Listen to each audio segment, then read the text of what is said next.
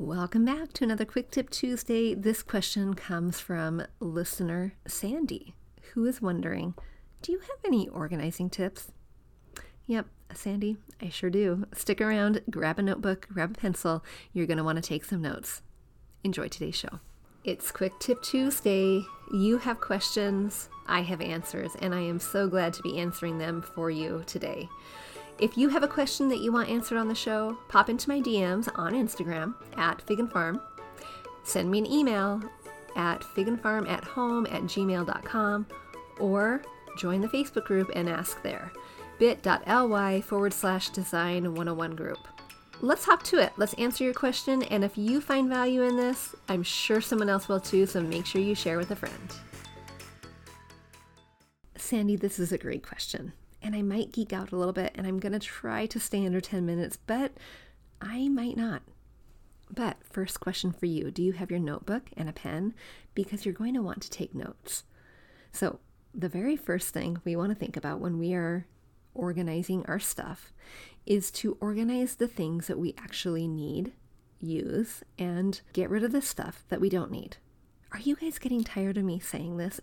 And you may be wondering, why does she keep repeating this? Because having too much stuff, quite frankly, is an epidemic within our culture. It just is. We live in a consumeristic society, and when we need something, want something, we usually just go out and get it. But here's the thing. We, by our very nature, are not stuff managers. We are not. But we become stuff managers when we create systems around organizing to accommodate the stuff when we don't need to. So when you get rid of the things that you haven't used in a year, haven't used in 6 months, haven't used in over a decade, you create the possibility of organizing better, tidying up better, and you live with less overwhelm. That's why. So the first things first, we are going to get rid of and use a very fine tooth comb in order to understand what it is we just don't use, what it is that is expired, what it is that is broken, what it is that are those aspirational pieces, the things that we hope to maybe someday use, and that is aspirational clutter. We're going to get rid of that, because that someday has not come and it likely won't. So we're going to start with a realistic idea of the things that we need to organize. Now we're going to use the same idea in whatever area we're at. If we're in our kitchen pantry, if we are in our closet, if we are in the bathroom cupboard, we're going to use the same idea. So you're going to get rid of the things that you absolutely know that you do not need. And then here's what we're going to think about. Number 2, we're going to think about the natural boundaries of the space we are organizing in. What do I mean by that? Inside of our homes, we have natural boundaries. These boundaries are drawers, closets, cupboards. They are systems for hanging clothes, like the railing system. They are shelves. They are refrigerators. They are refrigerator drawers. Those are the natural boundaries.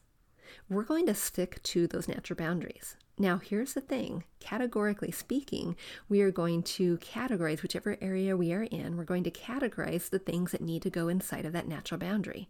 We normally do that, right? If we are in our closet, we are going to categorically put things that are in our closet in there rather than things that go in our pantry.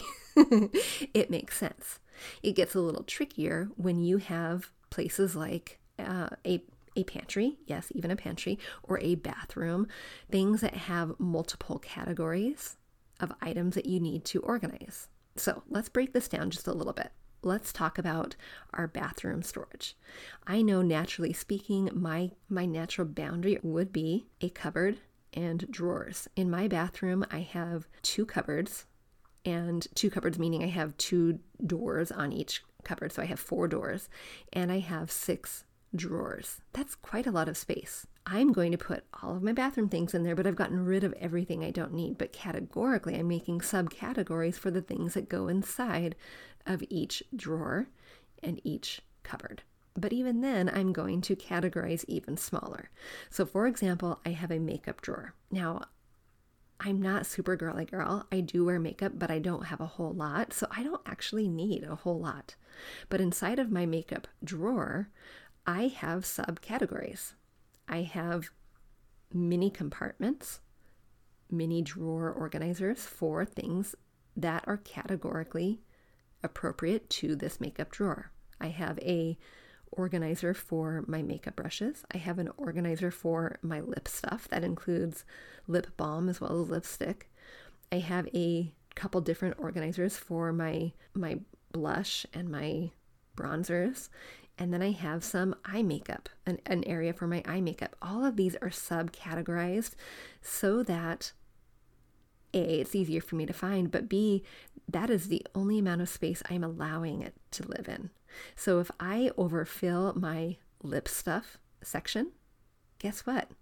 I'm not going to make more space within that subcategory. I'm not going to make more space within that drawer. I'm not going to have my stuff leak over into another area in the bathroom. It's got to live right here. And if it doesn't live right here, it's too much stuff. I have to get rid of something in order to make room for the new. I like Burt's Bees. I like Burt's Bees lip balm. So that's what I bring in. But if I don't have enough space, I have a very hard and fast rule that I am not creating more space, more boundary for the items I want or need or use. Let's use another example. Let's go to the pantry. Now, I know I can walk into anyone's pantry and see there's a lot of stuff in here.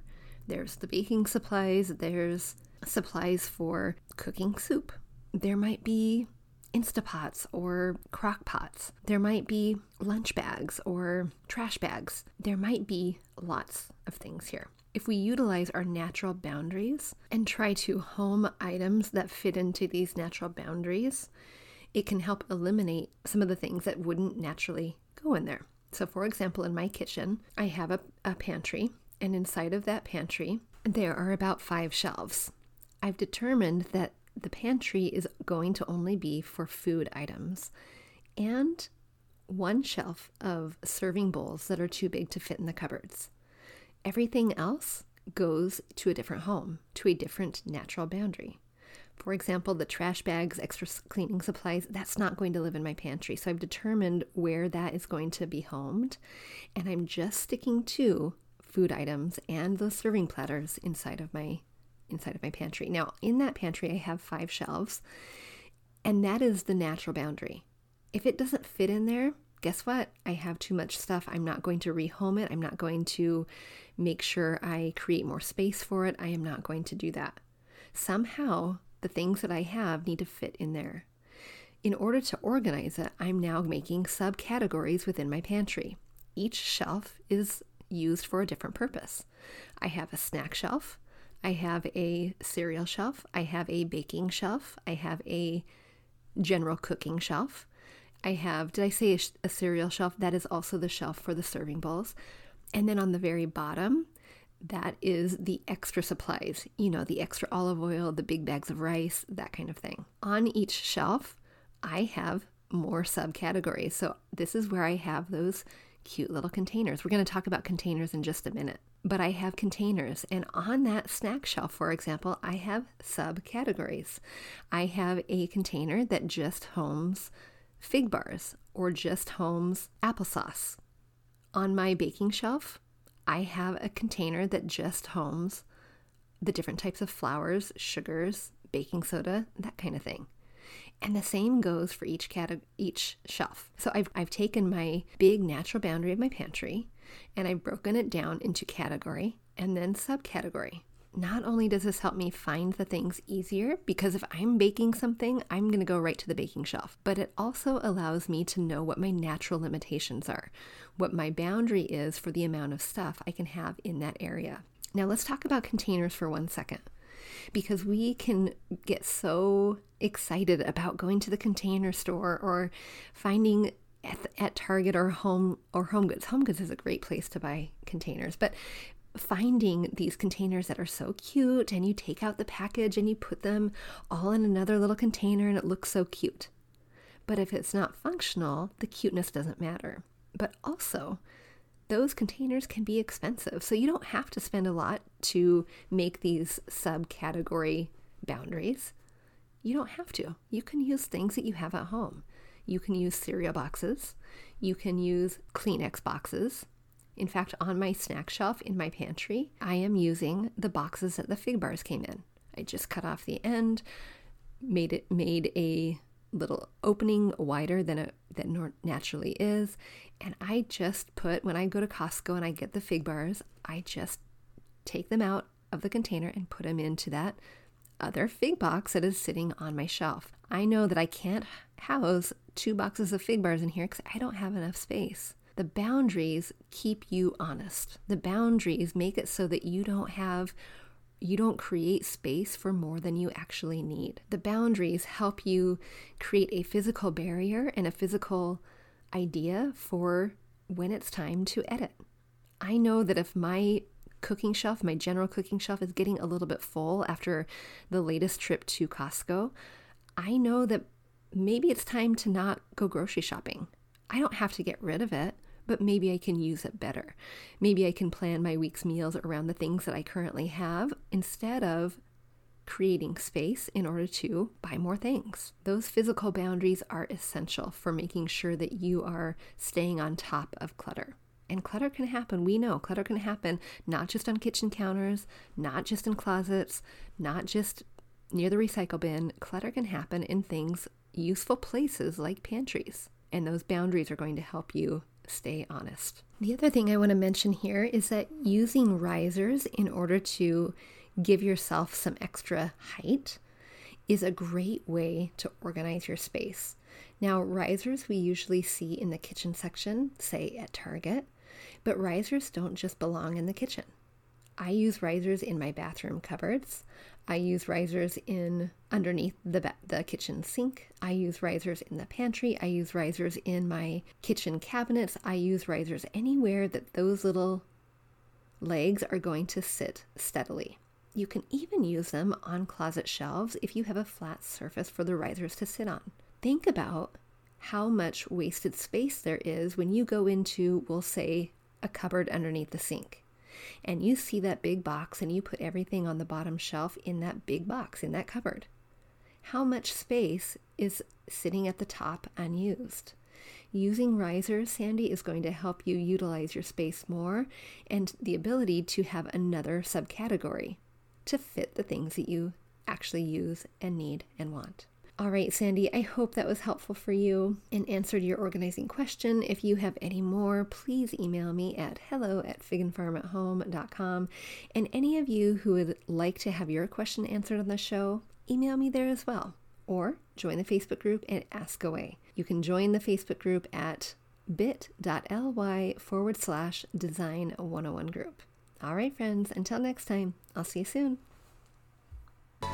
Hey, real quick before you go, if you learned something new or found value in today's podcast, would you head over to iTunes to Fig and Farm at Home and leave a review and subscribe to the show?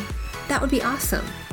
And if you'd like to connect with my community of mamas who are learning to be intentional storytellers within their own homes, join us at bit.ly/design101 group.